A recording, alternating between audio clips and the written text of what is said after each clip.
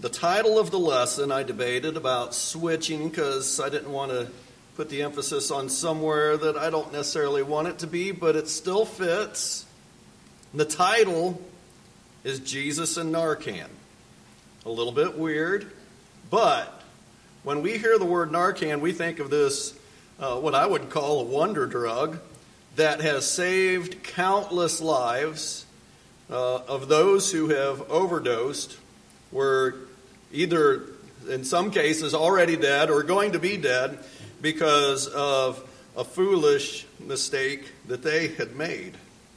And so, we consider that there is one who can bring those who are dead back to life. He is better than Narcan.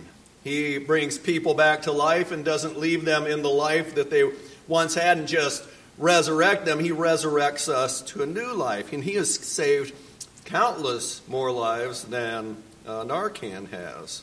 But we're thankful for Jesus, and we consider the wonderful thing he has done for us, and that is the focus of the verses that we get to today in the book of Titus.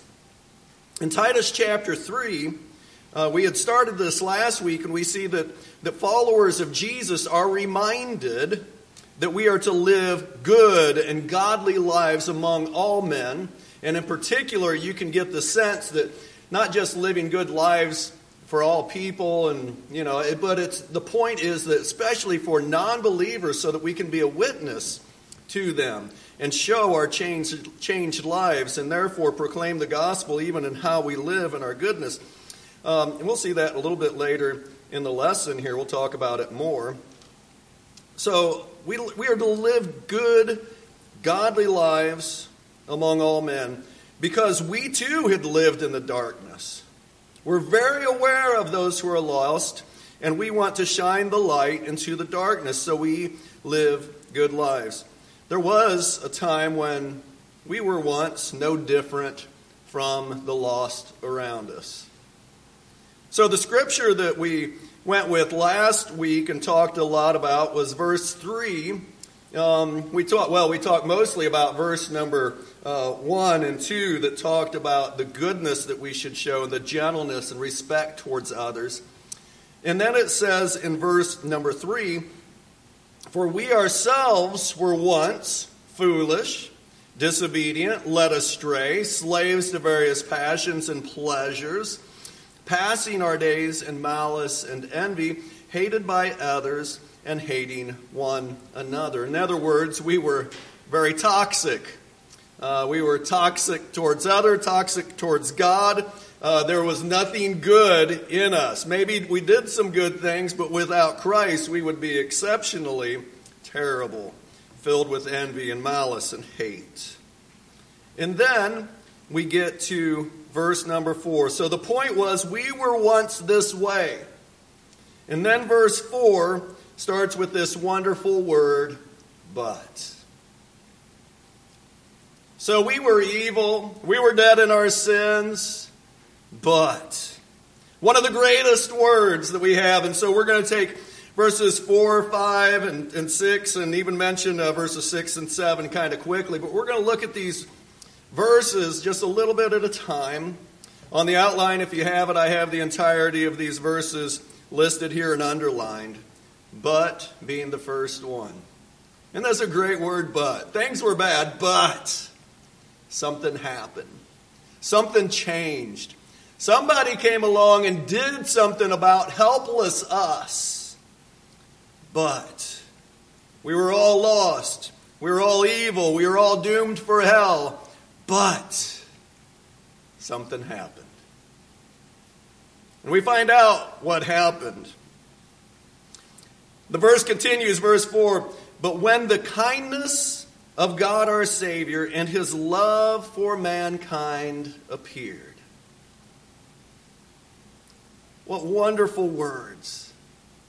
Speaking of God, and it describes his kindness and love for mankind. His love for people. God is kind. He cares for everyone. That kindness and love appeared. And when I hear that phrase when God's kindness and love appeared, I think of Jesus being born and set inside of a feeding trough. Jesus in the manger. That's when love showed up. That's when the but was needed. You know, we were lost and dead in sins, but Jesus came. Jesus was born. For God so loved the world that he gave his only begotten Son. So his kindness and love showed up in Jesus when he was born, but that kindness and love for the world was most manifest at the cross. So you can think about the history of the world, and you can think about things that people have done, motivated by love and done in love for others, but there is no greater display of love than what God did for us at the cross. That's when his love was made known. His love was manifest at the cross. His kindness was on full display at the cross. There Jesus took our sins upon him, suffered the punishment that we deserved, that you and we all deserve the punishment. We all deserve the cross. We all deserve death. But Jesus took our place. He took our sins upon him, and the righteousness that he had has been given to us. To say that's kind sounds a little bit lacking, doesn't it? That is true kindness, true love, love for all people. Notice it's his love for all mankind. God wants everyone to be saved. What wonderful kindness, what wonderful love. He loves everyone. He wants all to be saved and come to a knowledge of the truth. So let's continue. So it says, but when the kindness of God our Savior and his love for mankind appeared. I want to talk about that word appeared. It's an interesting word because the exact form of that Greek word as it's used there it only appears one other time in the New Testament. The word is used a lot, but that exact tense and form or whatever is used only one other time. And it takes us right back to Titus chapter 2, verse 11. Verse number 11, it says, for the grace of God has appeared. The grace of God has appeared. This is on Paul's mind as he is writing to Titus. He's trying to get people to see that God has shown up. God's grace has appeared. And I want you to consider the context of Titus chapter 2 where this passage is given. You back up to verse number 9 and we're going to read that briefly here. But as we read through it, we're going to see that their slaves are to be an example of how we are all to live faithfully, adorning the gospel, being zealous for good deeds. And from this, you're going to kind of see the phrase come to life that I used last week is just annoyingly good, noticeably good. I don't know if I did a great job at that this week. It came to my mind a few times, and then I'd kind of go back into living like I always do and just being kind of good. But we're going to still work on being annoyingly good, zealous for good deeds. The example for this comes to us under somebody who is a slave, and they might have a good master and be well treated. And then in that case, it might be easy to treat that person right and good. But it also might be true, because there is no distinction made here, it also might be true that maybe they had a master who was not so kind. In which case, a lot of times if you have a boss, have somebody over you who is not so kind, then maybe the human mind might say, well, if they're not so good, then I don't have to be so good to them. Eye for an eye and a tooth for a tooth. But Jesus isn't like that. Jesus isn't like that. That's not the example he gives to us. And he is giving us a strong example with this idea of bond slaves, or just a slave, somebody who is owned by someone else. Verse 9 of chapter 2 in Titus. Urge bond slaves to be subject to their own masters in everything, to be well-pleasing, not argumentative, not pilfering, but showing all good faith, so that they will adorn the doctrine of God our Savior in every respect. You hear that? You know, this idea of not pilfering, that would be the easy one for me. This guy treats me like a jerk. Well, I'll show him. I'm going to sneak a little bit on the side. He doesn't even know I'm getting at him. You know, I'm going to show the man. That's not what Christians are to do. They're to be the exact opposite, is to be, even when we are treated badly, we are to treat others in a good way. Treat them well, respectful, and kind, adorning the gospel, adorning the doctrine of God. So as we live these lives when we're zealous for good deeds and doing good to others, even when they're not good to us, that is putting on full display how beautiful God's word is. That is us putting on display that Christ is real and he lives in us. This is a hard example to consider because it's such a hard example to follow. Adorn the doctrine of God our Savior in every respect. Now you can say that was pointed to slaves. I don't know if that's pointed to me. But listen now, verse 11 as it continues. We'll read through 14. And we're reminded, and we're all brought into this. For the grace of God has appeared, bringing salvation to all men. God wants to save everyone. Jesus didn't die only for me, only for us here. He died for everyone. Salvation is brought forth to the entire world. God, the grace of God has appeared, bringing salvation to all men. Verse 12, instructing us to deny ungodliness and worldly desires and to live sensibly, righteously, and godly in the present age, looking for the blessed hope and the appearing of the glory of our great God and Savior, Christ Jesus. 14, who gave himself for us to redeem us from every lawless deed and to purify for himself a people for his own possession, zealous for good deeds. This is who God has created us to be. When we come to Christ, we're saved and we're brought into this wonderful new kingdom, the kingdom of light instead of the darkness. We're saved from that terrible darkness. So remember this idea of him appearing. It changes everything. It's that but in the beginning of this verse. But when the kindness of God our Savior and his love for mankind appeared, then on to verse number 5. He saved us. He saved us. Thinking back to verse 3, we were evil, but he saved us.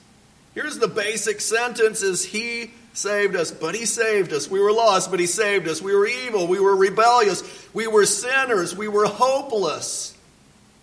But he saved us. He delivered us. Salvation, and I note on the outline here, past tense. He saved us. He did save us. He saved us. It's past tense. He has delivered us from evil. We were evil, and now he has changed us. Everything's different. Everything's new now.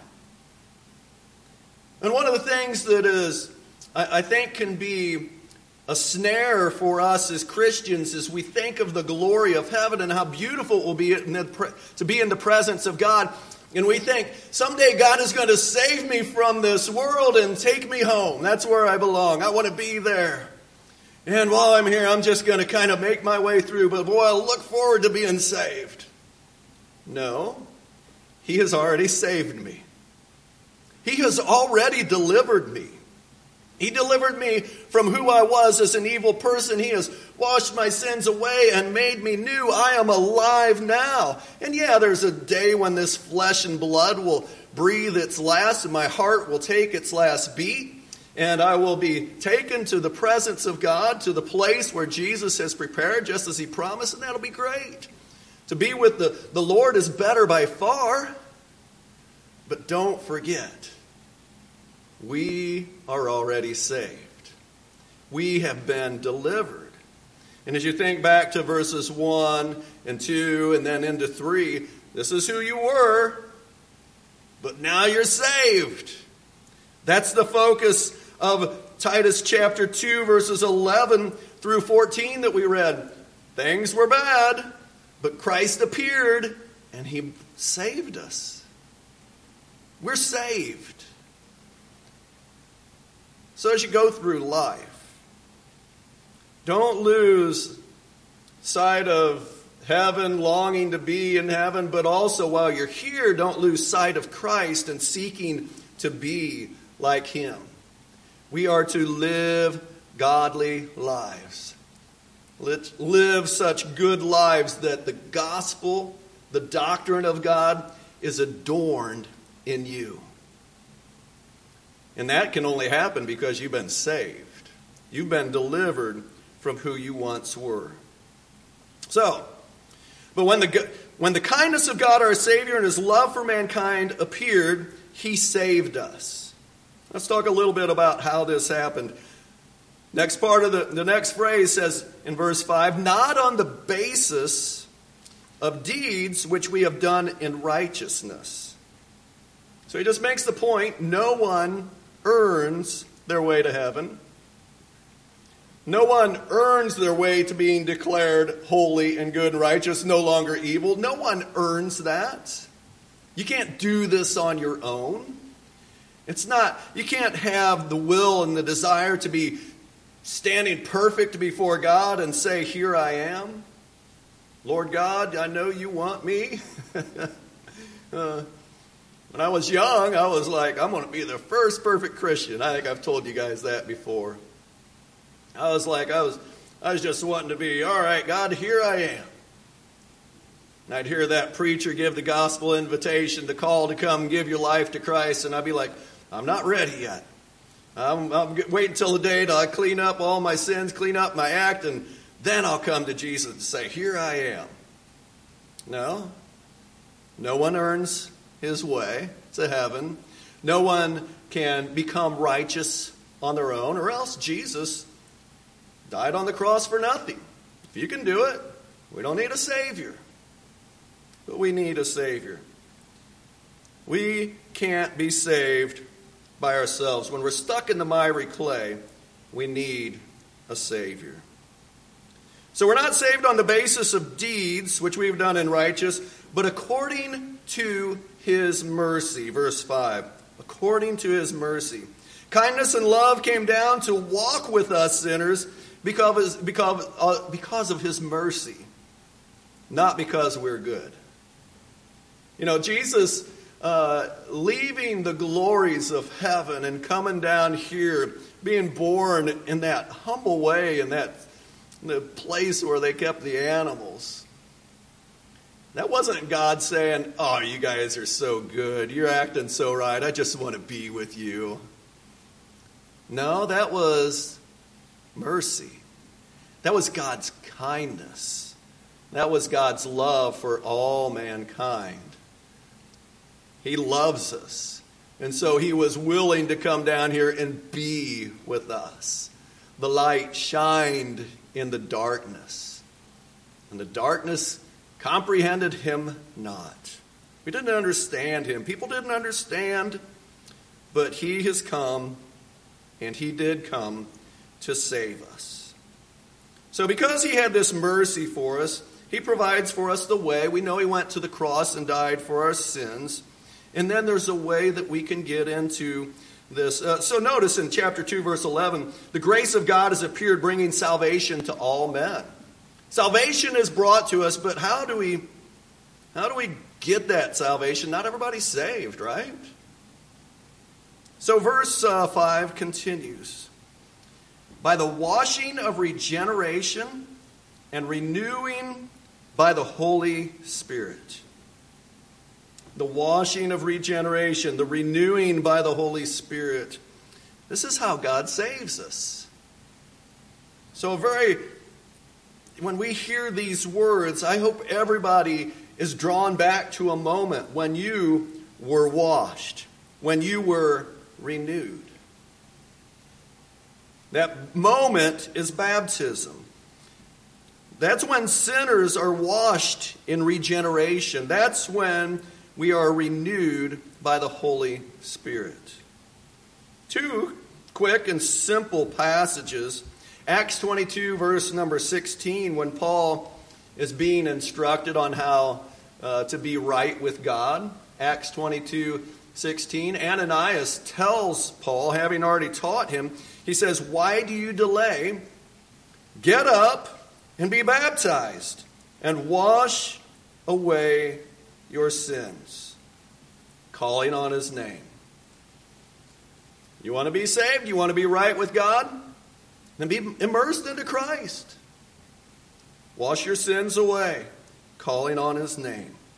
And also, so there's the idea, I think you can see, of the washing of regeneration. It fits very much with what Jesus described to in John chapter 3 to Nicodemus. You got to be born again. Born again. Born into this new life, regenerated.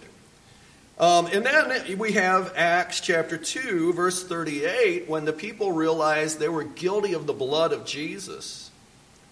They were guilty of a great sin, and they wanted to know what they should do. How can we be saved? They said, "Brethren, what shall we do?" Peter said to them, "Repent, and each of you be baptized in the name of Jesus Christ for the forgiveness of your sins."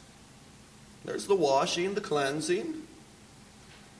"And you will receive the gift of the Holy Spirit." So this renewal that comes by the Holy Spirit, this new life, that's a beautiful, wonderful picture. And we talked about the Holy Spirit beginning back, actually was it last year, I believe. We talked about the wonderful work of the Spirit just as promised in the Old Testament. And the language that we have in verse number 6 of Titus chapter 3 is a reminder to us of what the Spirit does in our life. So we're talking, as you think in particular about this verse, He saved us. You know, to tie it into this idea of Narcan. You want to be saved, you're dead in your sins. Jesus is Narcan to us. He can raise us up from the dead.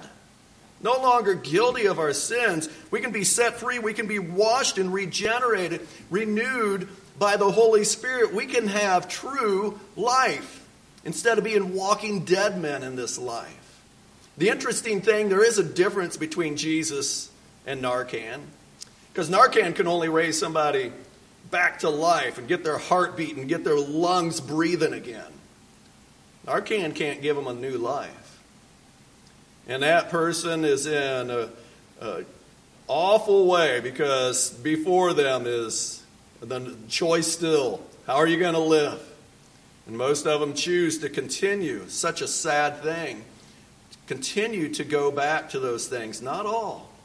Some people are delivered from that terrible sin. But when we think about Jesus coming into our lives and washing us and regenerating us, He gives us new life. And we're filled with hope. We're filled with the Spirit of God. So there is a difference. Jesus and Narcan, they have some similarity, but man, Jesus is so much better than Narcan. Jesus gives us new life, a different life. And that comes through the Holy Spirit. Verse number 6. whom he poured out on us richly through Jesus Christ our Savior. The Holy Spirit comes, connected with Jesus. Jesus sends the Spirit. It comes through Christ. The Holy Spirit is that water from the temple in Ezekiel 47. First half of that chapter talks about this wonderful picture that I hope we'll be reminded of. And in that picture, you'll see that there is water trickling from the temple, and then it goes forth and keeps getting larger and larger, becomes this mighty stream. And that stream ends up turning the desert into a forest, and the Dead Sea, or a sea with no life and no fish, it turns it into fresh water that is filled with life. The Holy Spirit takes what is dead and brings life. That's how God saves us. We rely upon it. As Christians, we were the dead ones, but the Holy Spirit has come into us. And now we are bearing fruit, and we are alive for Christ. It's a wonderful picture, and we must walk according to that Spirit. And I forgot that I had a slide for verses 6 and 7. That Holy Spirit, it's poured out upon us richly through Jesus Christ our Savior. We have a new life. We are fruitful. And I pray, Lord God, that we will be multiplying.